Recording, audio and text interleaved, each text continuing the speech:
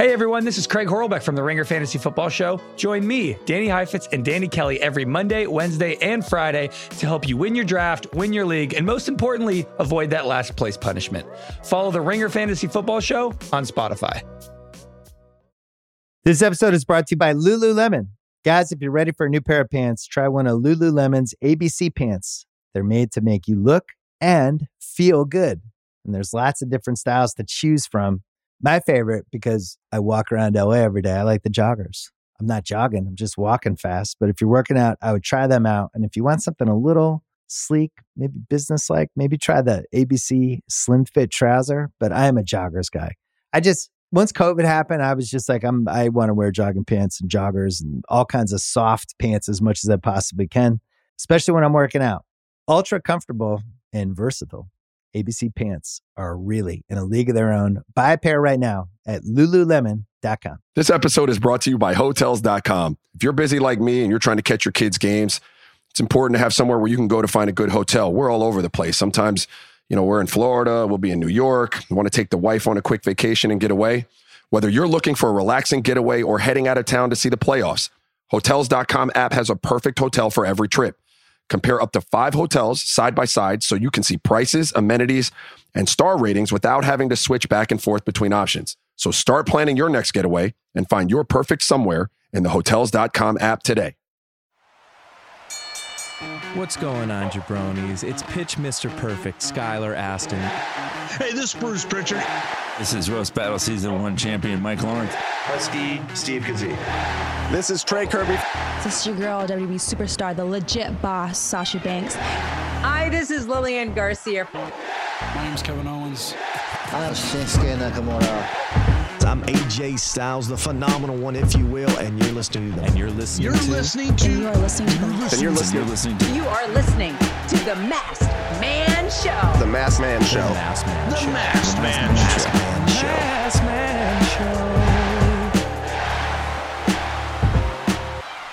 No cold open question today because Kaz is on his way into the studio, but welcome to the Masked Man Show with Kaz. Brian and I are going to start off. I'm really trying to get my Wrestler of the Year decided. So I started making a list. I don't have my official seeds down, but Brian, let's do just a bracket based on the random order in which these people are listed. Yes, sir. I made my list. Mm-hmm. I've got a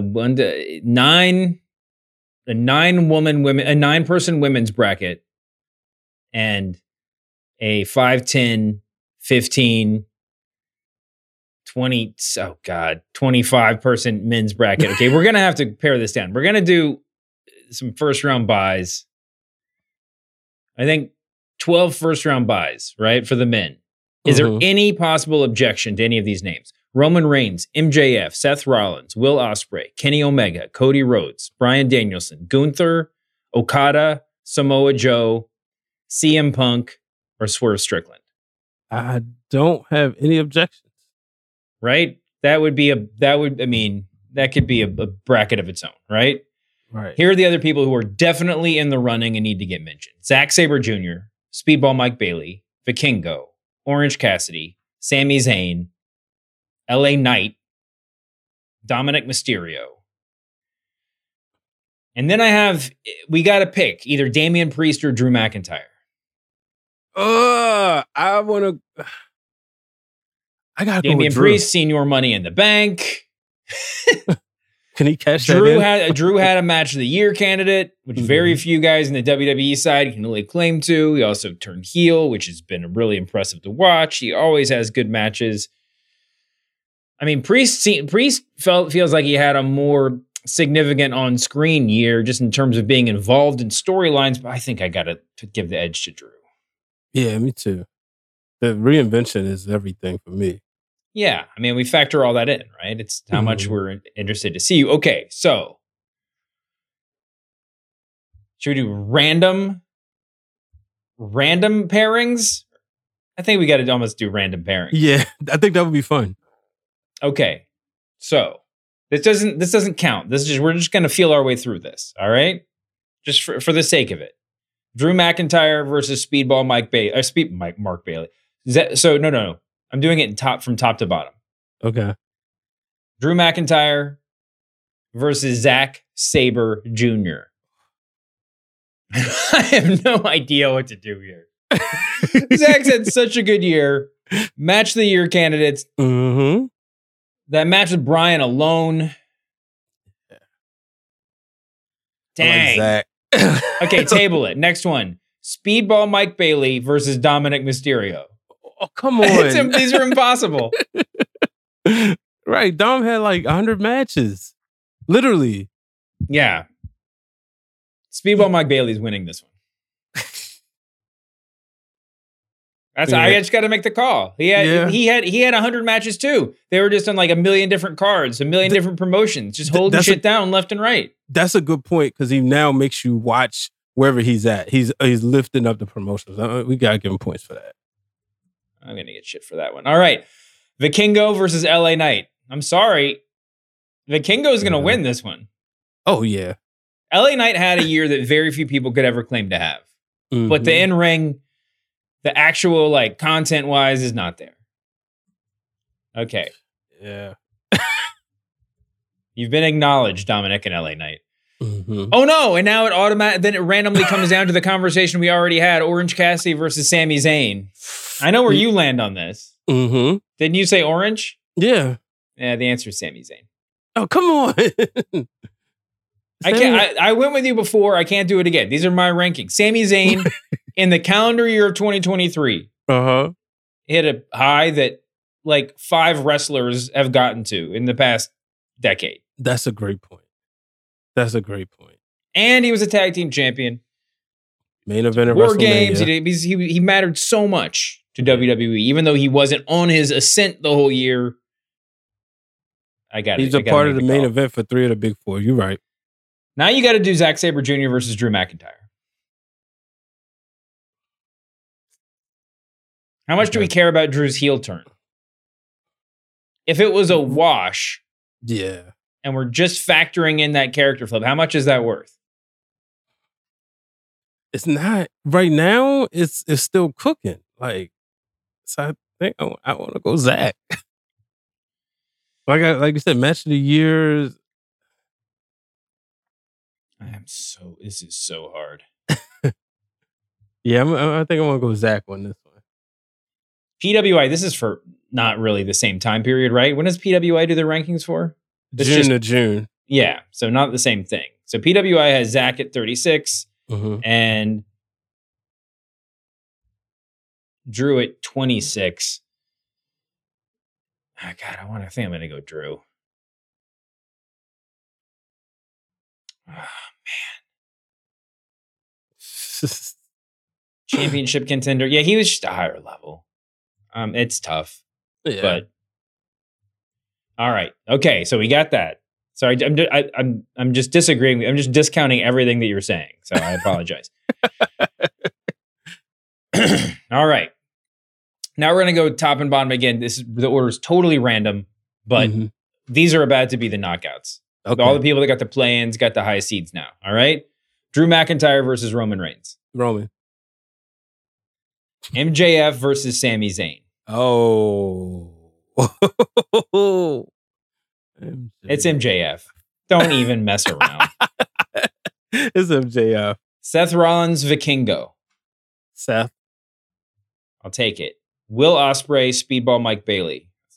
That's not fair. The answer is Will Ospreay. Yeah, definitely. All right. Kenny Omega versus Swerve Strickland. Oh, shit. I'm gonna go Kenny Swerve. on the back of his promo last night, I think just lost this contest. Yeah. Kenny's had multiple matches of the year candidates. He has had a great year, especially dealing with some of the injuries he's dealt with. Okay, this is not the official ranking. All right, this is just for this. This is a random versus one-on-one matches. I'm gonna go with Swerve over Kenny. Mm-hmm. Cody Rhodes, CM Punk. Oh boy. We gotta go see CM Punk, right? Just for the amount of times we talked about him. That's where I would go. Kaz would definitely disagree. Yeah. The many times but Punk did have a good in-ring year when he was wrestling. And he's just more significant. I don't know, man. That one's tough. But here's the thing. I think you're right solely for this. Whatever happens in the next round, I feel like Cody's not going to be my wrestler of the year.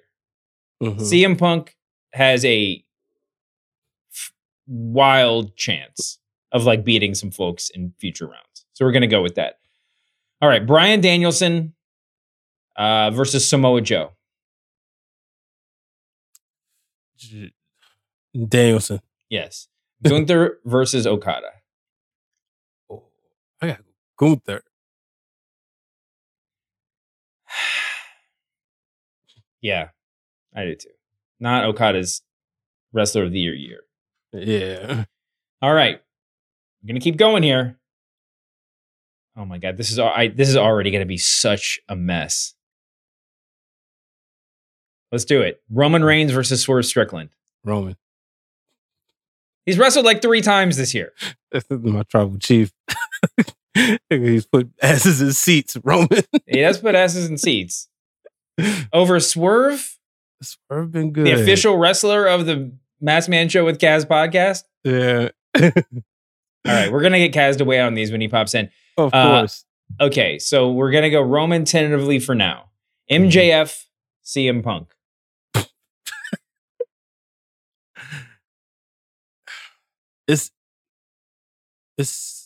It's what happens on the show versus what happens off the show, basically. Right.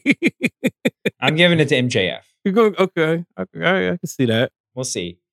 Seth Rollins, Gunther. Oh. It's like neck and neck. Seth Rollins, though. Oh, man. World heavyweight title. Matches with Finn Balor. I'm going with Gunther on this one. Really? Yeah. Last one is oh my God. Danielson Ospreay. This is the hardest one. No, I'm a slight with Ospreay as much as I love Danielson. Yeah. I thought Danielson was going to be in my final 4, but he's not. All right. So if we're going with these, we got Roman, MJF, Will Ospreay, and Gunther as your final 4.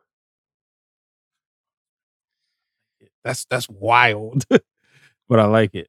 This is just because of the randomness of the bracket. These aren't the 4 best wrestlers of 2023. But if we just keep following the bracket, Roman Reigns, Gunther. I feel like I'm betrayal. Gunther. Gunther wins. And MJF, Will Ospreay. You know what? I'm going to go MJF on this one. Really?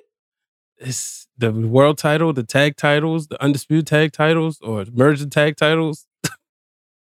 Didn't you already vote him out? I did, but then, which is so I'm weird. I'm going to go Will Ospreay. Voted. Will Ospreay's had too many awesome matches. He's a top free agent. It's tough. Good point.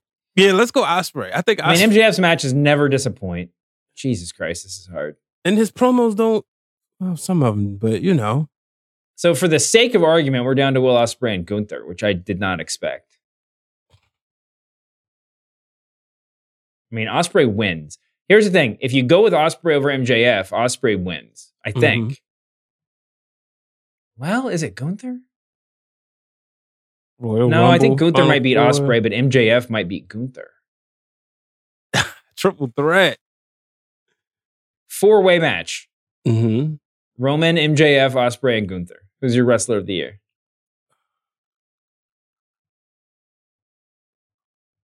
Ospreay. Yeah. He's just done so little on American television. No. But he been cooking. All right. Well, we'll put a pin in that one. All right. Women's side. Play in. Tiffany Stratton versus Deonna Purrazzo. Tiffany Stratton.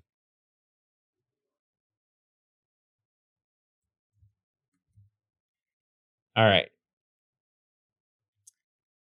So, okay, next round. The official round. Tiffany Stratton versus Julia.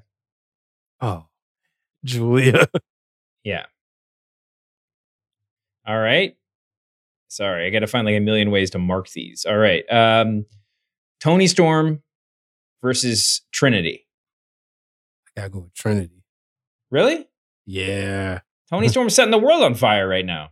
She is, but the consistency since April of Trinity putting impact on her back. It's true. Tony Storm's put the women's division of AEW on her back and is actually getting TV time, which says a lot in that company. That's a good point. I'm going Tony Storm. Okay. Athena versus Io Sky. The match I'd really want to see right now. I know, right? That's Athena. Athena's right. Rhea Ripley versus Becky Lynch. Your final match of the first round. First round? Mm-hmm. Rhea Ripley. All right. Second round. Jesus Christ.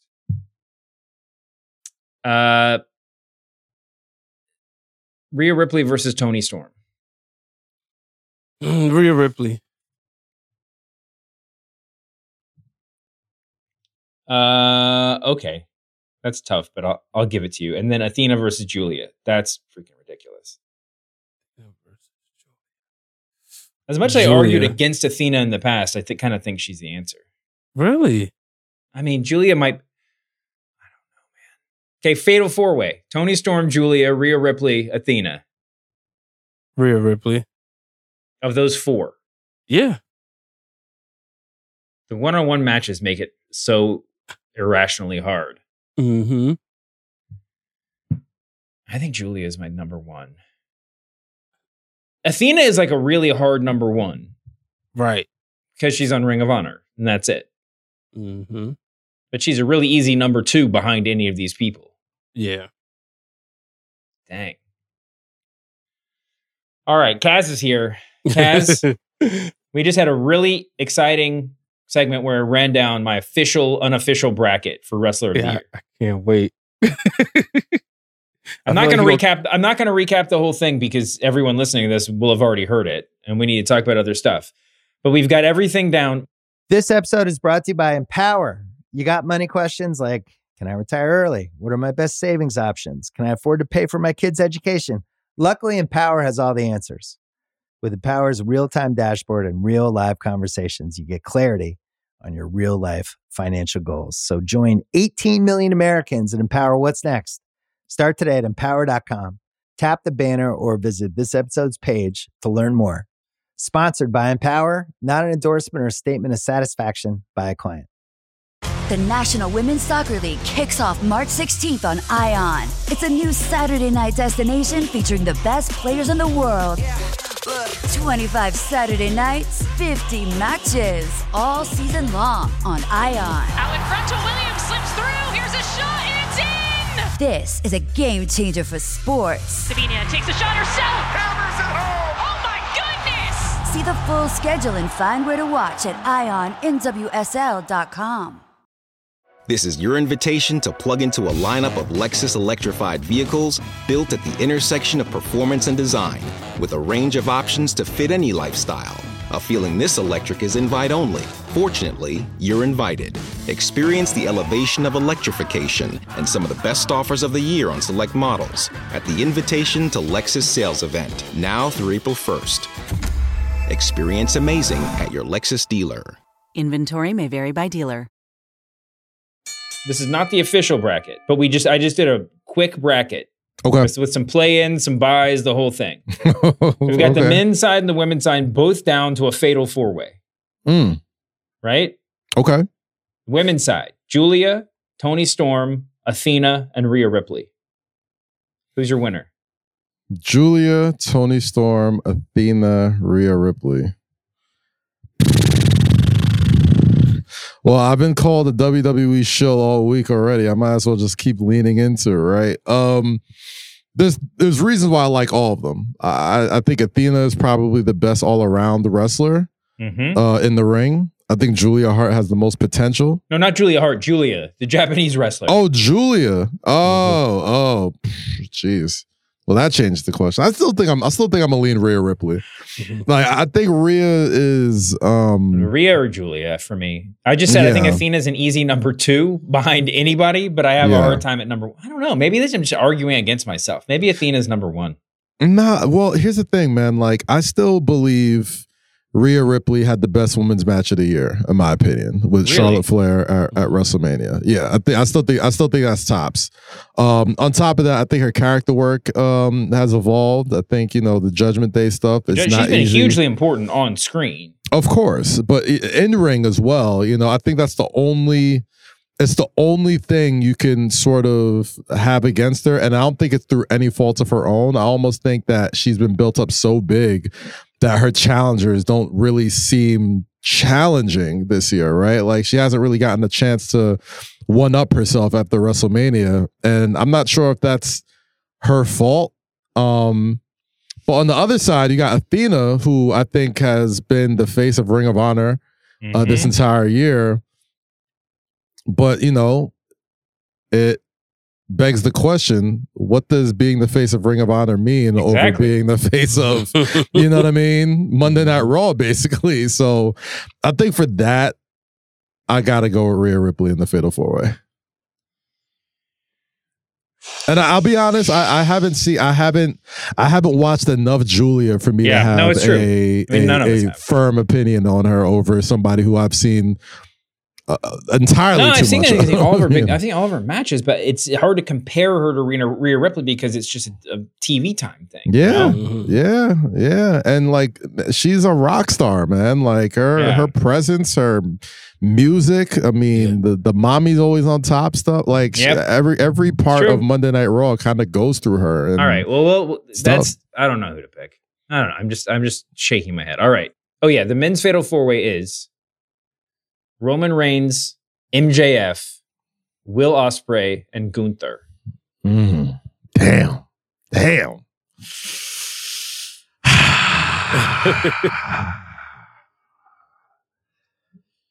Now, are we talking about body of work this year or who goes over in the actual match? No. Body of work, 2023. Body of work this year. The Fatal 4-Way thing's not helping. Let's go back to the bracket, all right? No. I like the Fatal 4-Way. The Fatal 4-Way makes it fun. I think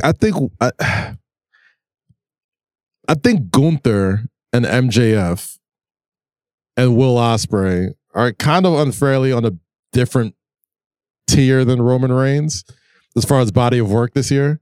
Because Roman just wasn't on TV enough. But Roman is by far the biggest star out of all three. But how much did we really watch Will Ospreay? I mean, he had some Match of the Year candidates. Don't get me. Every time he gets in the ring, it's just like the most amazing thing I've ever seen. I'll be honest, man. I've said this on the show a lot.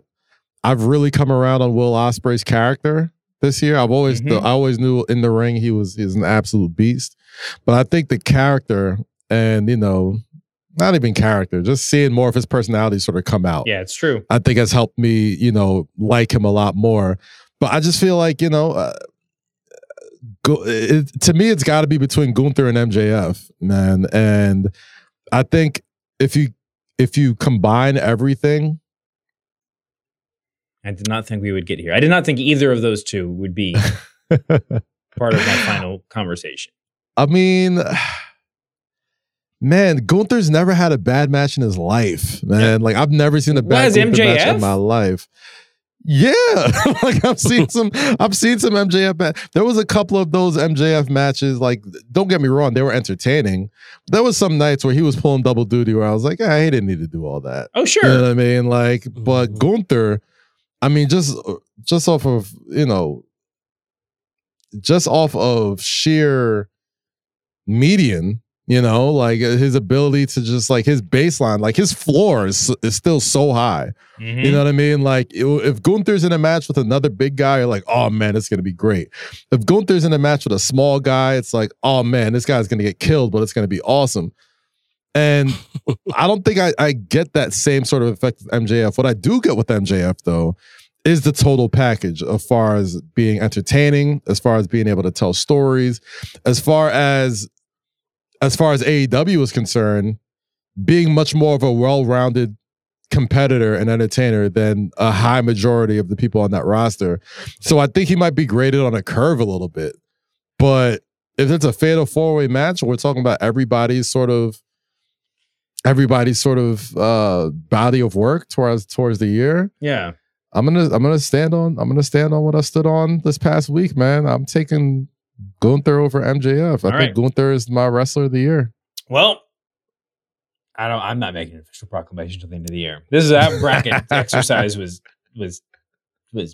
paralyzing. Oh, okay. All right. So I guess he's not wrestler of the year yet, but he definitely, I think he wins this one, man. But I think Gunther might win that match. Yeah. What do you do? That's a lot. That's crazy. How do you properly rate Roman Reigns? If Gunther wins that, here's the question though. But we'll spin this out because we got a lot of stuff to talk about today. Mm-hmm. If Gunther's your wrestler of the year, if Gunther's in the running for wrestler of the year, yes. Why do we ever talk about Gunther? Why do we need to talk about Gunther moving up to the heavyweight title picture? He's already the wrestler of the year. It's like having the Undertaker. He doesn't need the title. He's got his own thing. I mean, let's think about his year so far, man. Like, he was number 1 or number 2 in the Royal Rumble. He went damn near the distance. The only person he lost to was the person that everybody expected to win, which was Cody Rhodes.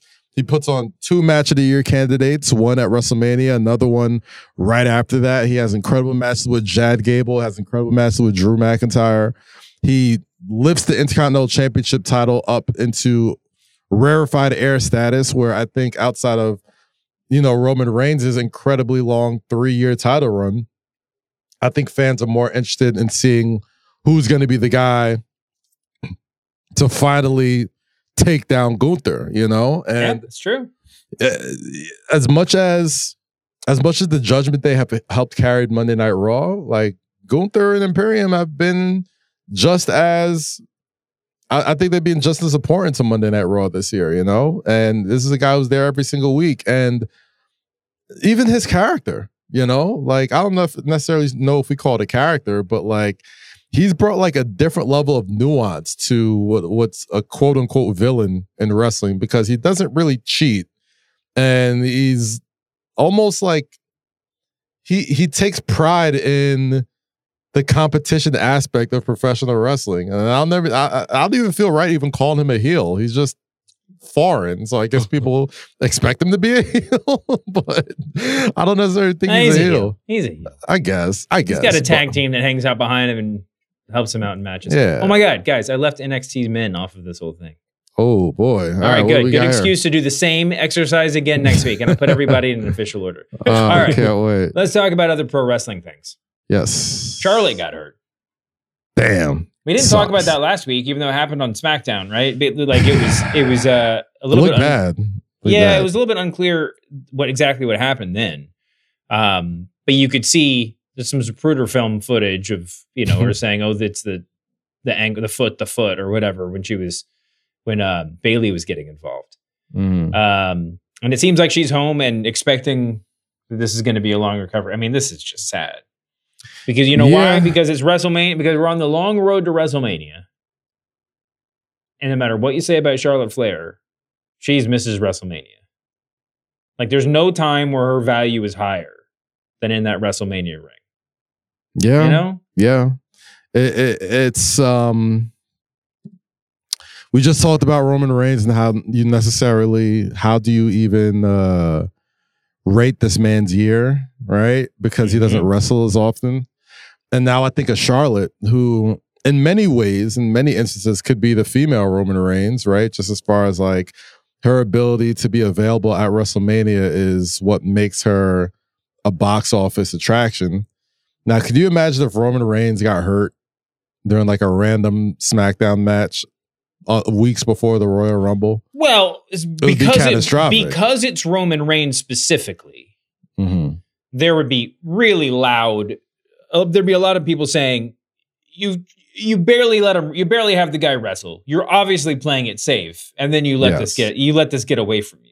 Yes. Now, with most wrestlers with a pretty regular schedule, it's just sort of part of the job. There is some, obviously, people are going to say, "Hey, did so and so got hurt?" Well, the company's I don't want to Derrick Rose Rose this thing. I don't want to Tom Thibodeau this thing and being like, "Oh, why'd you have Charlotte wrestling a random match on SmackDown when she just was like?" That's not what I'm saying.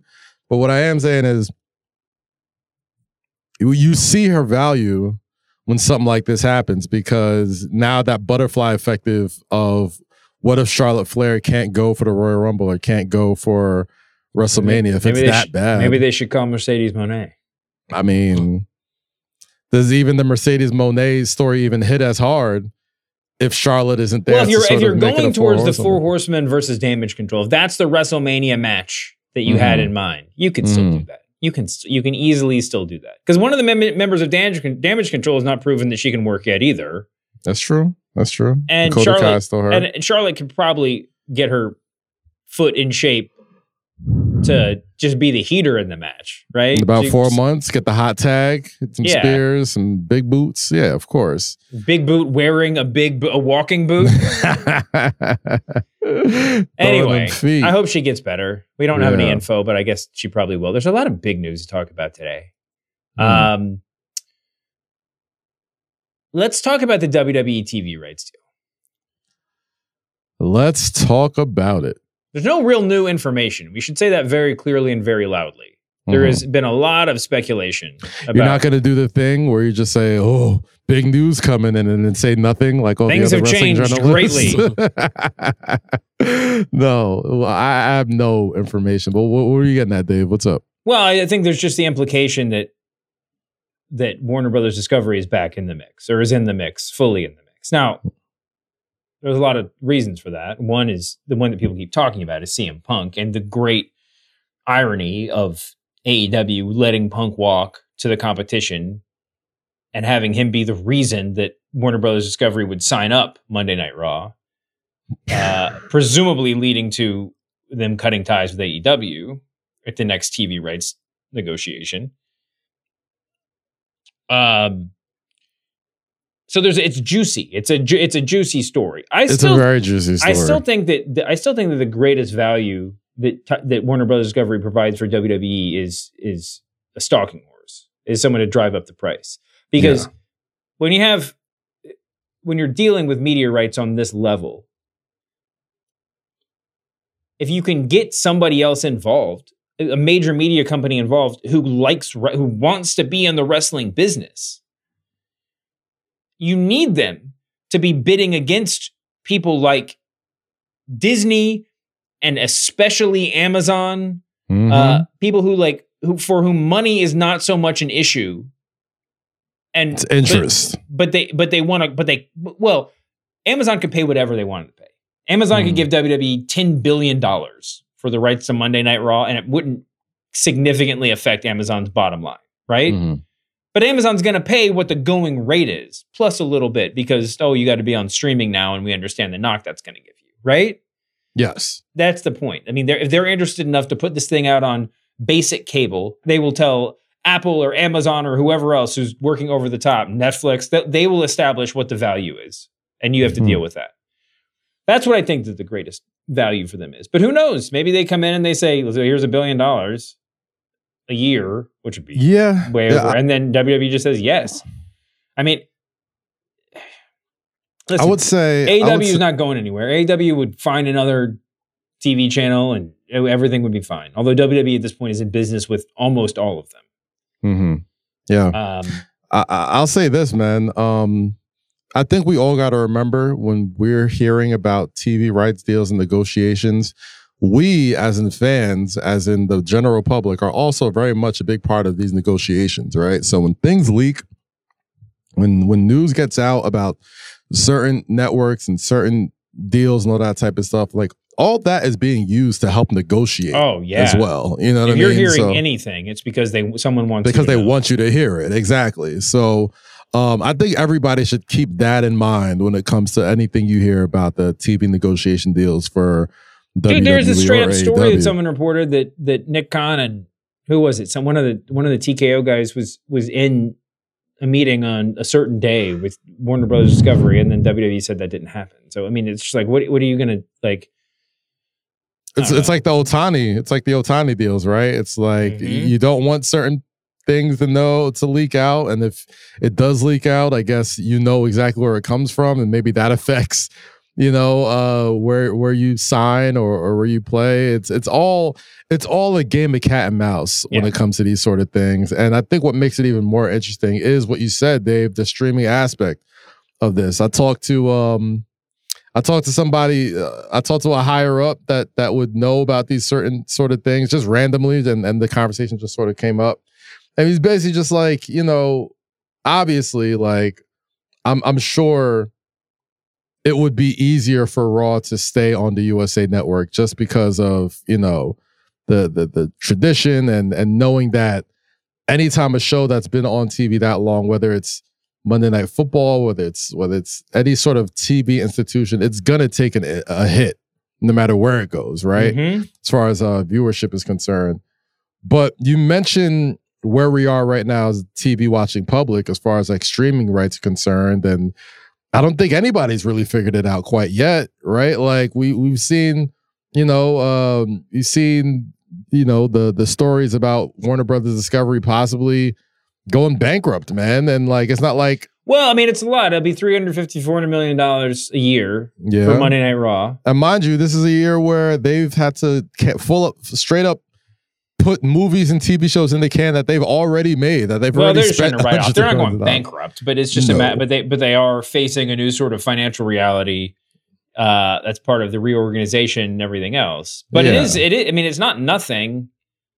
You know how great it would be for us, just in terms of people caring about what we blather about, if Warner Brothers Discovery anteed up $400 million a year to get Raw and then didn't have enough money left to sign the NBA. Oh my gosh. Yeah. I don't know if the NBA woke up and Warner Brothers Discovery offered them $400 million for TV rights, they probably canceled the NBA. Right? Yeah. Like they're talking bees over there with Adam Silver. Oh, but, I know. And HBO, I'm sorry, and Max has this whole new sports platform and everything else. But they are gonna have to shell out for the NBA this year or sign a new deal, right? So that has to factor in. So just for the sake of spitballing here, right? Like that BR Sports thing gets announced, and AEW is very famously like not a part of that rollout, right? Mm-hmm.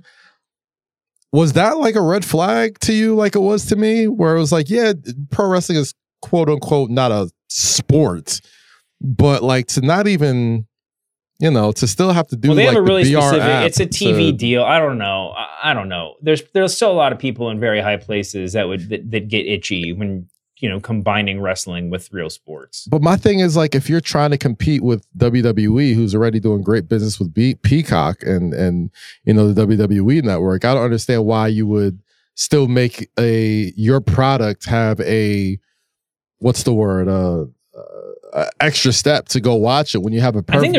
I think that AEW, I don't know. It seems like AEW must have, there have been talks about them doing stuff on Max.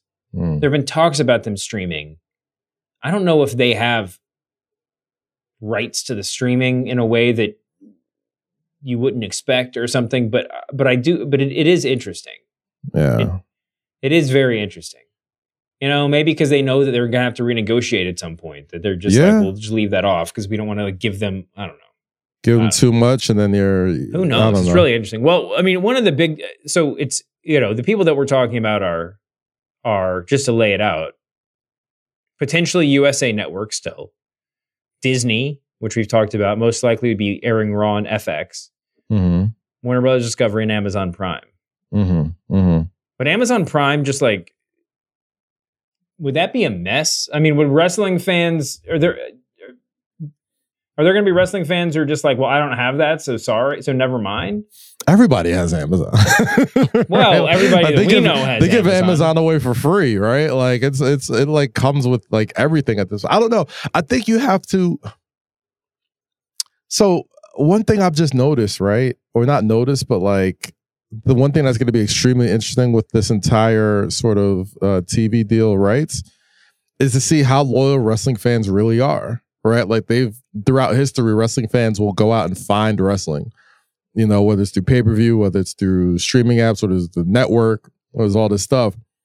And I think the only sort of, comparison I can give to any sports rights with Amazon is Thursdays on NFL. And, you know, I was in, you know, I had a show that I was developing with the company that was a part of bringing sports to Amazon Prime. And a big thing about that was, one, it didn't work because they didn't really have proper sports rights to program around, you know, the NFL on Thursdays. And on top of that, the NFL on Thursdays are traditionally the worst games of the week. So they aren't necessarily getting a proper, in my opinion anyway, not getting a proper, you know, gauge of how well that's doing. And that's the NFL. Like that is religion in American sports, right? So while like the streaming network sort of, the streaming network proponent of what these TV deals might turn out to be, I think is the most interesting part of it. But I do think there's a world, there's a thread in the multiverse where this throws professional wrestling into like the super stratosphere, because the one thing NFL lacks that WWE doesn't is more content and being able to put stuff out week after week, day after day, you know, stuff that goes into the show. But on the same time, WWE has never really been on a platform like that. So who's to say? And the NFL hasn't really given us a proper gauge of how successful that is or not, too. So as much as people want to like dance around and talk about how this, you know, AEW, WWE, Warner Brothers talks is great for Warner, bad for AEW, or the other way around or whatever, I think this is an interesting time for just pro wrestling in general, because I don't know if where they sign is just the automatic win. I think it really has to be a fit. I really think, you know, you're right. Just television everywhere, content everywhere has been in a flux as far as like how people have watching behaviors. Well, I mean, you talk about, there's a lot of factors, right? And for the record, I don't think that Amazon Prime would be a mess. I think there's enough wrestling. The vast majority of wrestling fans are watching on their laptops anyway. So, I mean, I don't think this is going to be, well, the vast majority, the people who listen to this show. But anyway, but there's also talk, according to Meltzer, about, I mean, and we all know this to be true because it's just a fact, the nights might change too. SmackDown's probably not going to stay on Fridays with USA. And who knows for Raw? I mean, it would be crazy if it wasn't on Monday nights. But if it was Amazon, I mean, you could do it anytime. Yeah. I feel like if it was Amazon or if it was Disney, you probably wouldn't want to go competing with Monday Night Football. I would assume. So, like, what, is it on Tuesdays? Is it on Saturdays? Is it on Wednesdays? Who knows? Yeah, who knows? But it's insanely interesting, man. And well, we'll see. So one of the one of the big linchpins here, obviously, is CM Punk. We talked about it. Yes, he had a big promo battle on Monday night with Seth Rollins. Let's talk about what actually happens in the pro wrestling ring. Not the wrestling part, just the talking part. First of all, there was a little bit of drama because Fightful reported that there was no producer listed for the segment. All these people went nuts that CM Punk got to make all his own decisions or whatever. Brian Gewirtz came out and was just like, why would you ever, you know, first of all, there's not usually producers listed. I was about to say, like, wait, what he did say was correct though, right? There's only producers listed when there is I think we've seen when there's physicality. I think we've seen some examples of the contrary, but I do believe that but that is mostly true. Yeah. And there are still writers working regardless. Now people are just like, why would they? Gewirtz also said, why the heck would you leak this? And a lot of people have had different suggestions. Just like, well, some people want credit. Well, you know, like whatever. The real reason why that gets leaked is because because that whole lineup is on a document that is most widely distributed compared to other things. That's why every dirt sheet has it, right? It's not like everybody and their mom gets it, but anytime you see somebody that's got the leaked match order, they've got the producers as well, right? Right. And that stuff goes out to, like, you know, anybody involved in the production of the show. You know, so if you're, you know, a junior producer who just, you know, likes to feel good about spreading stuff out there, you know, that could be you. Hey, if you're like, whatever, if you're Booker T, yeah, you're getting that piece of paper too, you know? I'm guessing. I don't really know. But I mean, Booker T, you know, so it's like people who are like a little bit more freelancey. I've seen these documents. I see them all the time. Yeah. And I don't have, I mean, I'm not getting them from WWE's PR department. You know, I'm not getting them from like from the executive suite. Yeah. You know, I mean, people just seem to have this stuff. Yeah. I mean, well, you know, I have a lot of experience with producer sheets and rundowns and scripts, and you know, these are the certain things that get distributed not just within the producers and the writers and the wrestlers, but also the TV trucks, the people that have to you know, the pyro people. Like there's so many people that go into the making of, you know, one episode of Monday Night Raw. That basic info of match listing, match time, you know, what order that comes in the show and who's responsible for that segment, which would be the producer in certain instances. It's almost impossible to see exactly where it would come from. All right. So like, I'm not necessarily sure if you could pin that down on like a writer or a producer or a former wrestler or anything like that. It's just, it goes through so many channels, it's impossible to track. But I do say, you know, it did make a lot of noise because it's easy to assume that CM Punk and I guess in this case, Seth Rollins don't need quote unquote writers to tell a real story between these two, which I always thought was great, right? Because it's like, I know almost all the writers over there. And I love how when things are great and things feel real, it's like, oh, they just let them go out there and do it.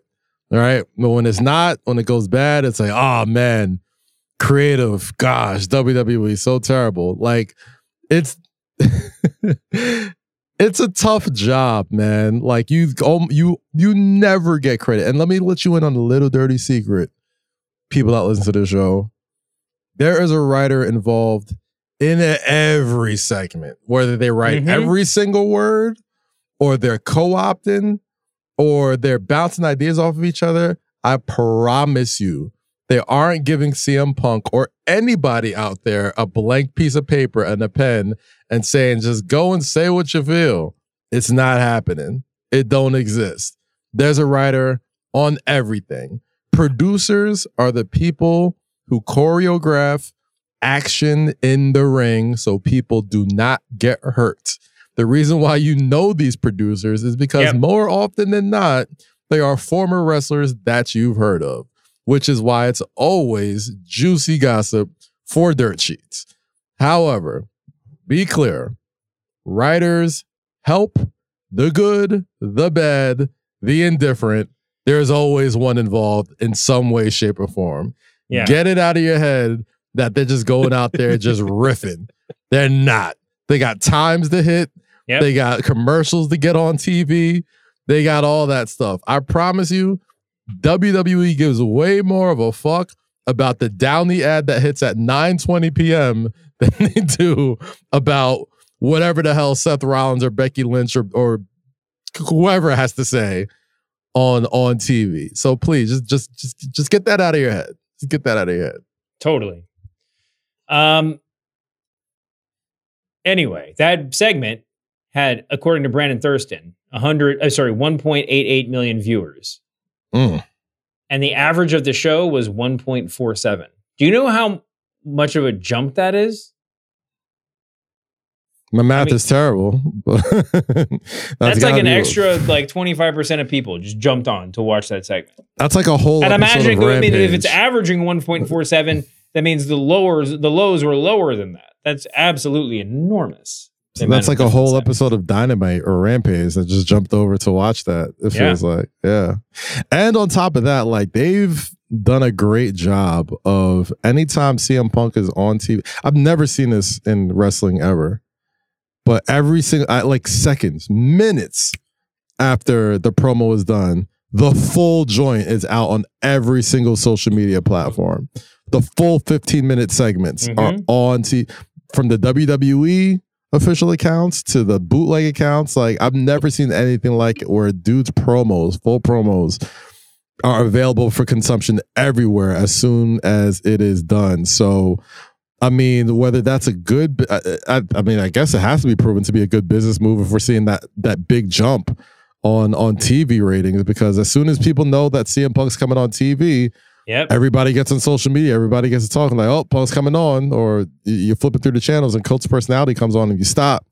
So I guess it's got to be a good business decision, but I've never seen somebody's promos get this much online circulation so quickly.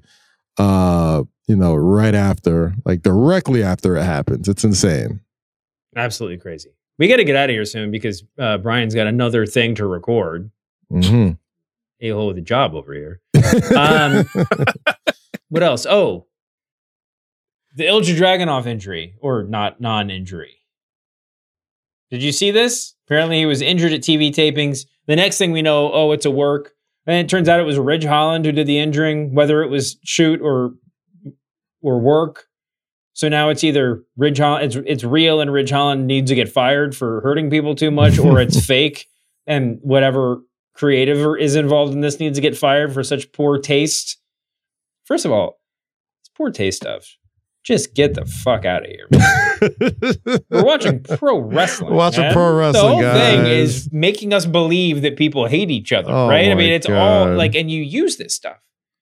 I mean, like that's like Ox Baker used the heart punch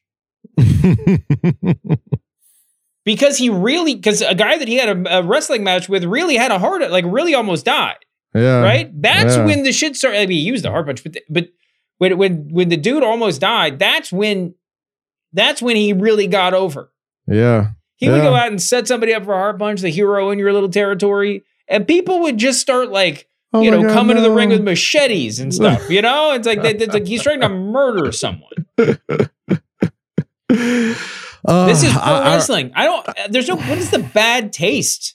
I don't know. I think it's we love Big E and we love Pretty Deadly, and unfortunately for Ridge Holland, he's been in the ring or had something to do with some of these wrestlers having real injuries, and don't work yourself into a shoot, man. I refuse. I reserve my right to get mad or unreasonably mad at any storyline until I watch it on TV, right?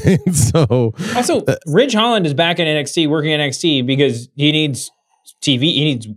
He needs practice, and he needs TV time, which he's not getting in the absence of Sheamus. And it looks like the Brawling Brutes broke up, right? Yeah, and so look, you want to get him over. You want to get him some. You want to get him some reps. Yeah. You got to make people care about him.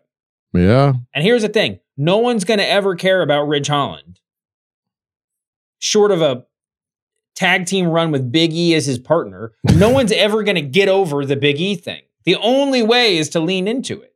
Yeah, I get that. I get that. And if you've watched SmackDown, I mean, I haven't seen the injury. I just heard through different channels or fake injury, whatever. You don't necessarily, you've seen that Ridge Holland's been like leaning towards this like evil persona for the past several weeks on SmackDown and leaving Pete Dunne Butch hanging for a while, for a couple of weeks. So, I mean, if anything, man, are we going to get more NXT UK at the top of the NXT card? Like, I mean, God, man, I would love to see Dragunov and Butch go at it for the NXT Championship or some of the legends of that first NXT UK run. But and if Ridge Holland is part of that, I'm with that. But yeah, man, I refuse my right. I reserve my right to get unreasonably angry about this until I watch it on TV. And also, point of note, right? Like, use this as a little tidbit whenever you want to get mad about something on TV. Anything that gets recorded the week or the week before Christmas is usually a double taping, right? So they're pretty much, I'm sure they're setting something up long term to kick into overdrive for the top of the new year. So a couple more things before we get out of here. One, CM Punk's hanging out at the PC, just chilling, helping people train, giving people advice. Somebody said that they thought the low key that prior to this week, low key that Punk's goal was just to work at NXT after he retires. just to be the HBK, the next HBK. What do you think about that? That's interesting. I mean, that's very interesting. And also, by the way, forget how long. I think it came out this week that in-house HBK was one of the real pro-punk voices. Not maybe he wasn't involved in the negotiation, but like once he re-signed, because HBK can look at Punk and just be like, "That's kind of me." Yeah, he gets it. I mean, it's CM Punk might be the only person in the history of wrestling who like are both Bret Hart and Shawn Michaels disciples, right? Like, that's how much of a talent CM Punk is. But you know, he's just because we haven't seen him in a long time, and the AEW run was sort of a big of a stop-start. You forget how much this guy has been doing this for a while, right? Like he's sort of. You almost feel like if he never stopped wrestling, like he would kind of be on this timeline already to being, you know, the successor to NXT. Mm-hmm. You know, if he never left 10 years ago and he had 10 years of bumps on him, if he never left, maybe he would have never. I mean, I think the thing is, if he never left, he probably would have never needed to. It probably would have never crossed his mind. Word, and it's doing that. It's I think being around. I think listen, this is a real specific reading, so but like being in AEW seems to have informed him, one, that he wishes people would listen to his ideas more, and two, that he likes booking his own show, right? Yeah. I mean, so that sort of means a lot. Well, I mean, he's kind of done it his whole career, right? Like he did it in the indies, he did it for ROH. He's most of what made him great was not only was he great in the ring, but he was.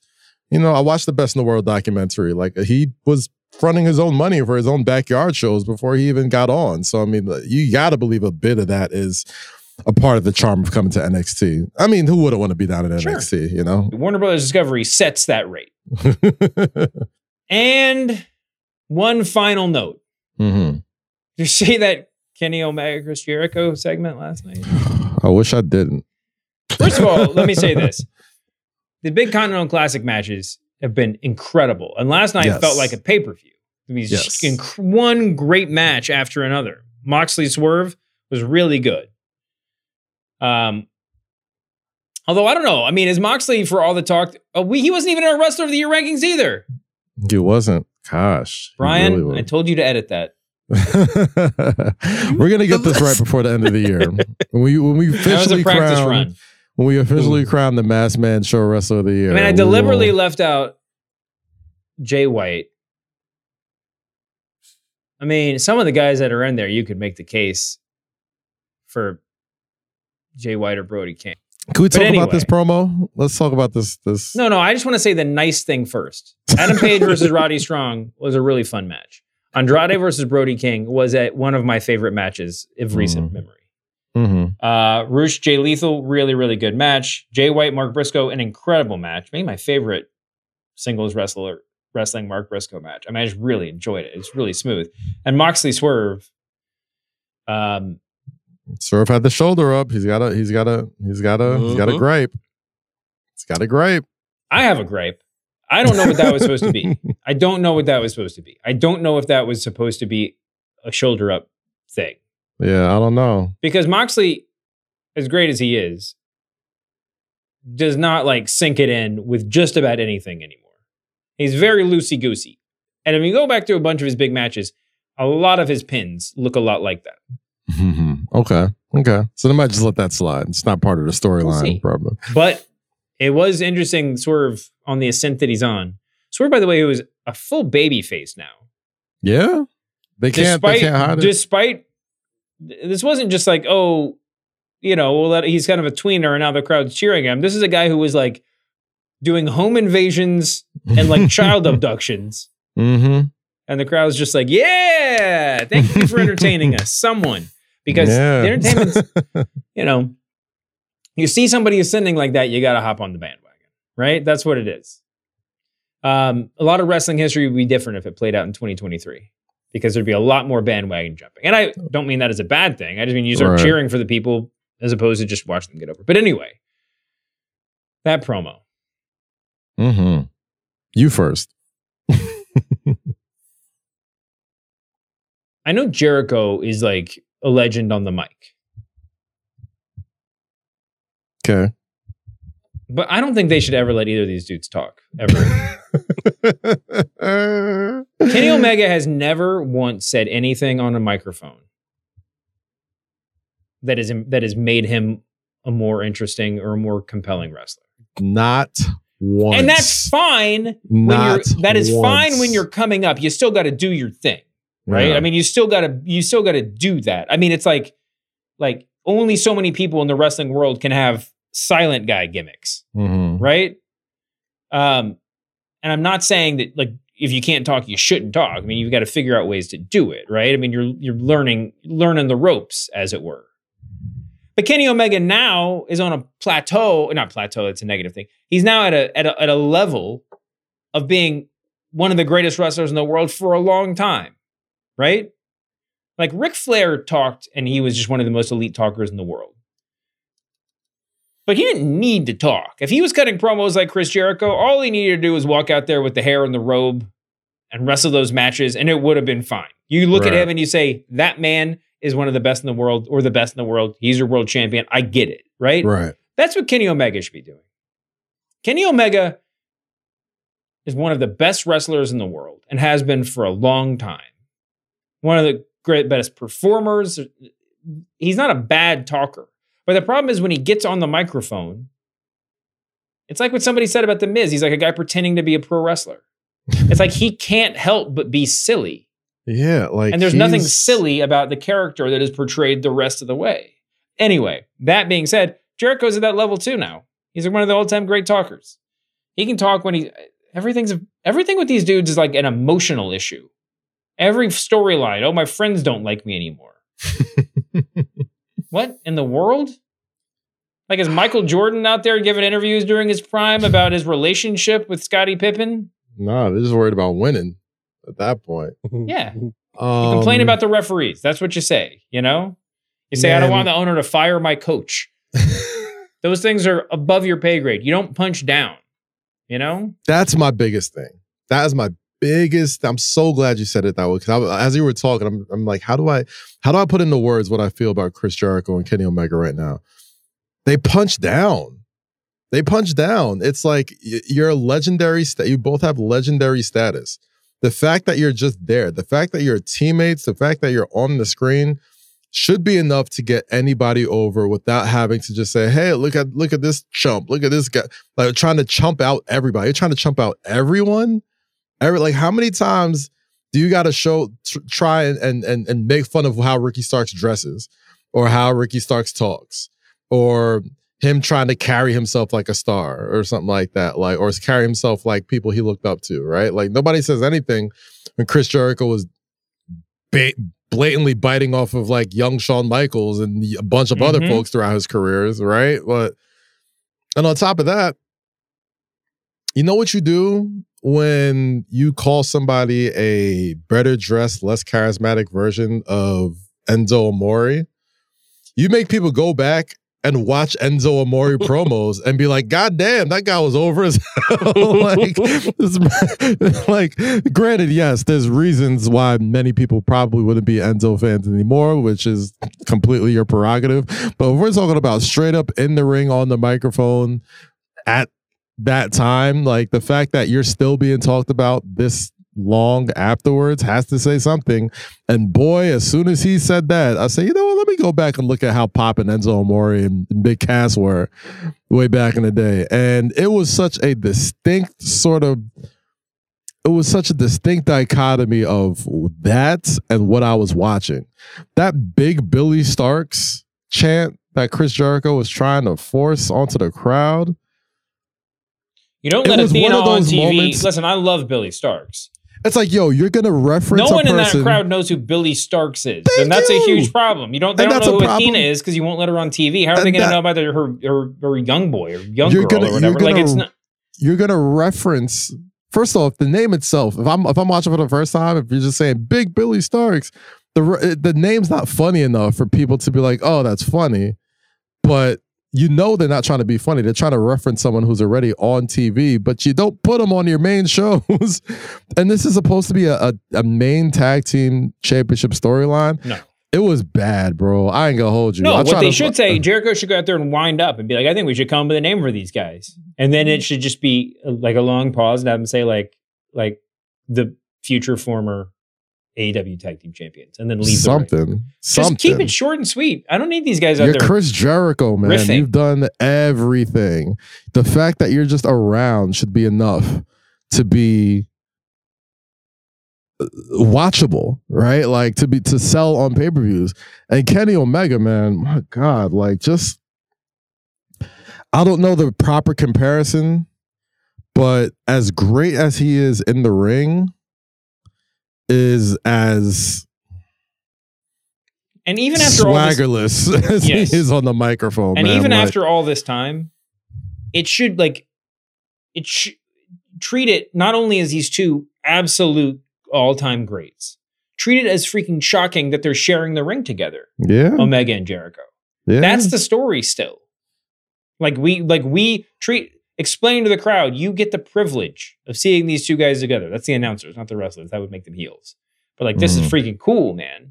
Not everybody thinks it's cool, but I'm just saying, that's what you say. The thing that like annoys me powers. even more, yeah, right? Like that's how it should feel like, especially in AEW where you don't have that big of a history. But I mean, like Kenny Omega has like never improved on the microphone.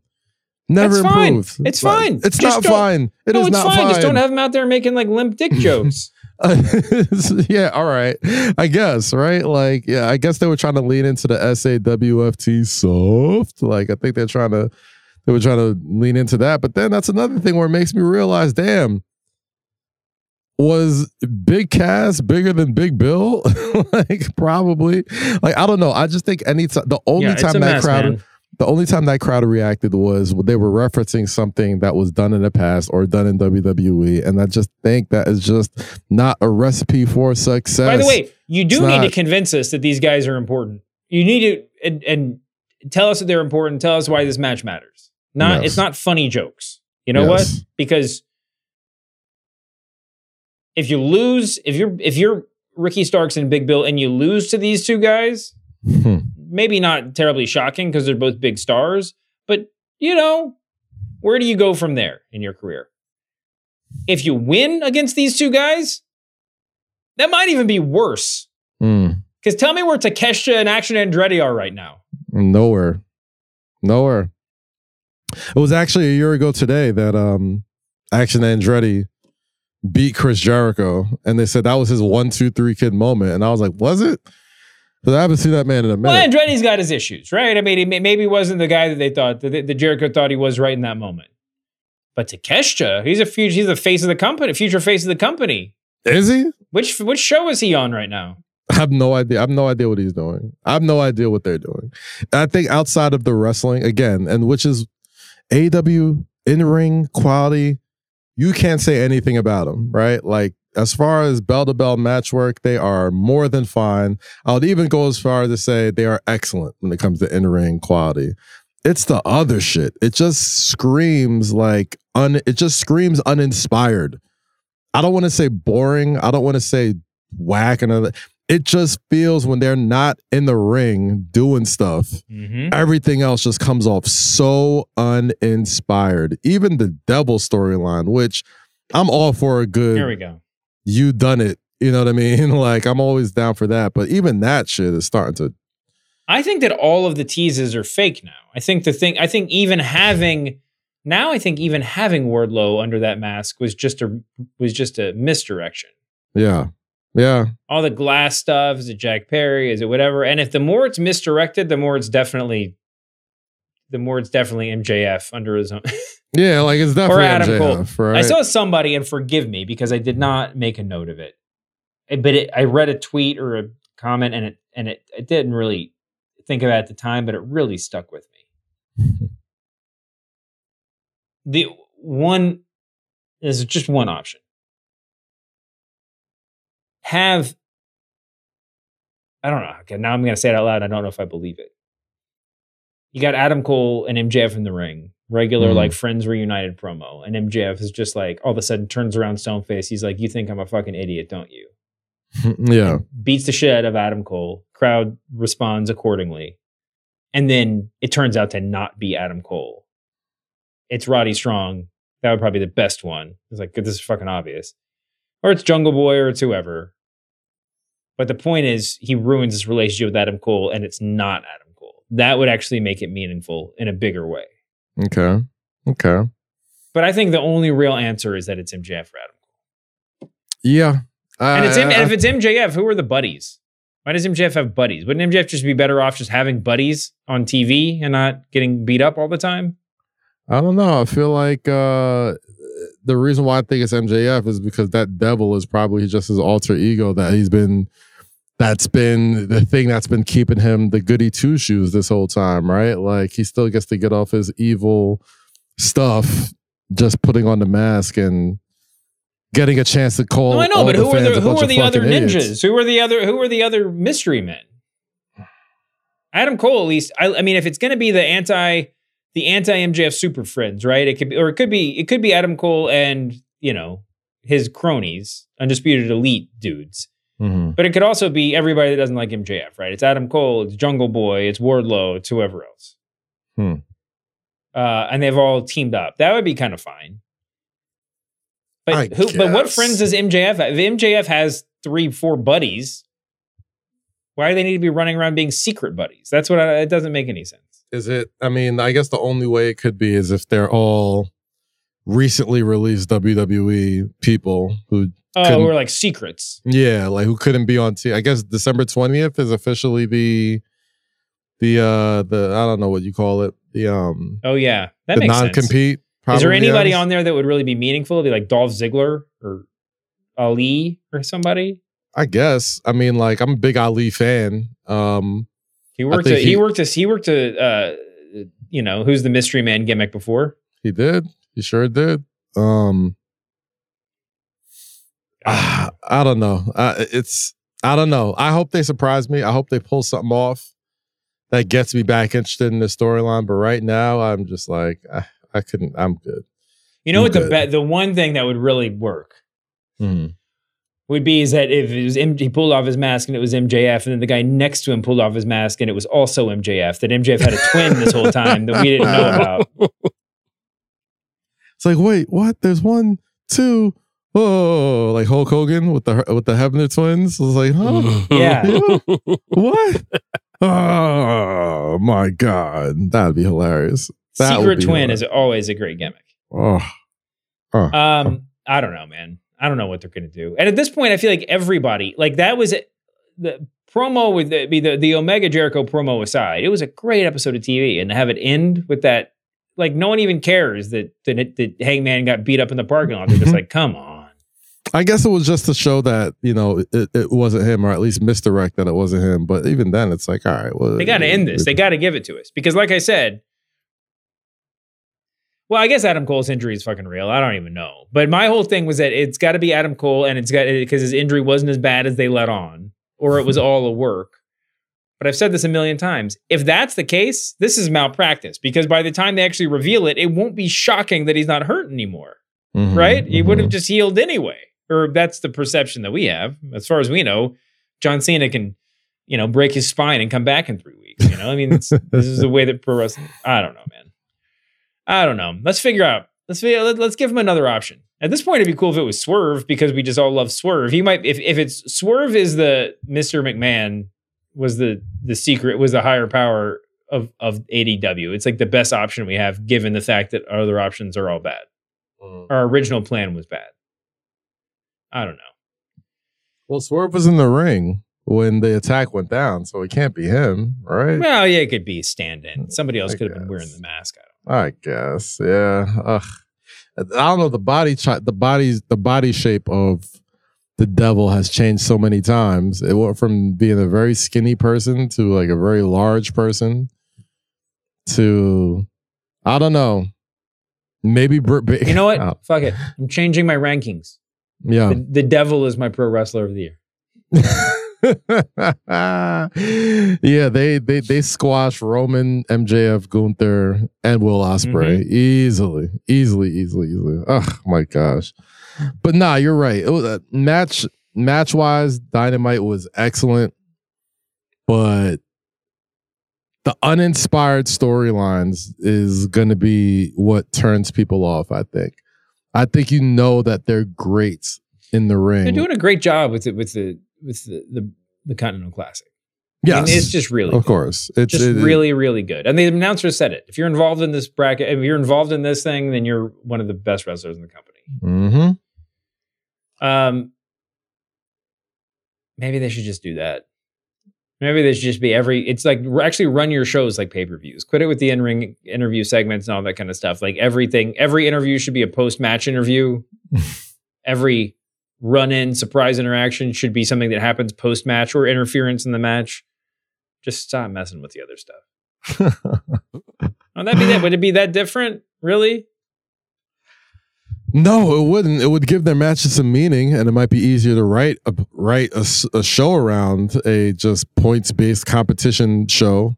And it would probably go back to the original spirit of AEW when like rankings mattered and records mattered, and just made it I think what initially they were called was more of a sports-based type of professional wrestling. And once they got into all the other stuff and realized you need writers for that type of stuff, and some of the stuff might be good and some of the other stuff may not be so good, which is, like all wrestling shows. I mean, not everything's going to be a home run. But you want to at least create some balance, so at least the high-quality wrestling product that you're putting out in the ring at least matches up with the storyline component and doesn't make you just roll your eyes. Like, not for nothing. The last couple of things that made me roll my eyes, man. And I want it to be. You can go back and listen to the first couple of episodes when we were talking about the Devil Reveal, the cliffhanger, the first one. I was all in. I was like, oh man, finally something to sink my teeth into. This is interesting. But now it's just like, all right, what do we? Let's get something intriguing here. We got to get out of here. We were supposed to get out of here for 20 minutes. Yeah, we have. Quick raw notes. Drew McIntyre versus Jey Uso was really good. Oh, Jey Uso should probably be on the list too. Jesus fucking Christ. We'll figure it out. Brian, I expected more of you. Rhea Ripley over Maxine. Okay, I've said this before. Rhea Ripley is going to probably be, is certainly one of the top 3 women of the year. Female wrestlers of the year. Mm-hmm. Riptide's got to go. Riptide's got to fucking go. I know that Maxine, she's a novice and she caught her foot on her and she wasn't supposed to. The Riptide looks bad half the time. That cannot be your I've never been finisher. a big fan of a pump handle. Like the pump handle's never been my jam. It doesn't make you look strong to be able to do something difficult with great effort. You know what I mean? Yeah. It's like nobody wants to see Nobody wants to see Randy Orton struggle to do 5 one-handed push-ups, no matter how hard those one-handed push-ups are, right? That's why you just do like a fake bench press or something or whatever. Like you don't want to see it, right? Big Show trained in boxing, he could kill anybody. How good did his right hand punch work? It looked terrible, right? Mm-hmm. It doesn't. Just the idea of something being impressive doesn't make it impressive. It's got to look fucking good. It's got to look cool. It's got to look dope. Anyway. But that, good on her and good on Maxine for going out there and giving the old college try. I wish Rhea and good on WWE for giving Johnny Gargano and Miz the hometown victory. Of course, they'd never do that. As far as Rhea is concerned, I wish she would implement a submission. Well, she did the clover leaf last night. On Monday night. That was that she finished it with, and that's a much better move for her. It's really cool. But at this point, she's with the whole Judgment Day look. That's not quite nefarious enough. She needs some sort of 6 sleeper hold or something. Yeah, she needs a guillotine choke. Yeah, she needs something that's borderline illegal. She needs something that's borderline illegal. Something that she knows how to do that's like she's using the dark arts. That's what she should be doing. She should steal the Taz mission from Taz. Good. I'm glad that we got to shit on WWE some too, Dan. Yeah, come on, man. That match sucked. And I like both of those people, Maxine and Rhea, but man. And then what do we? Oh, Cody and Shinsuke. Thoughts? The Mist. I'm glad it seems like we're gonna get a little bit more of this before the Royal Rumble. So we'll see. I'm a Shinsuke stan, bro. He could do anything. I'm like, yeah, that rules. So I'm glad he ended Raw on top. That was tight. All right, cool. Let's get out of here. Let's get out of here, man. Yeah, man. Count it. Fanatic Sportsbook, Monday, Tuesday, Thursday, Friday. Catch me on all my other stuff. Say less with Kaz, Loki, or Rosie. And right here, Ringer Wrestling. You know what it is. Bang, bang. You can find me here. You can find me on the Press Box. Be sure to listen to all of the great shows on the Ringer Wrestling Show feed. The Masked Man Show, Cheap Heat, and of course, Wednesday Worldwide, which is hosted in part by our producer today, Brian H. Waters. Thank you so much for doing this, man. Thank you to EP Ben Cruz. Yeah. Thank you guys so much for listening. Apologies as always to John Moxley. We'll see you back here next week, humanoids. Peace.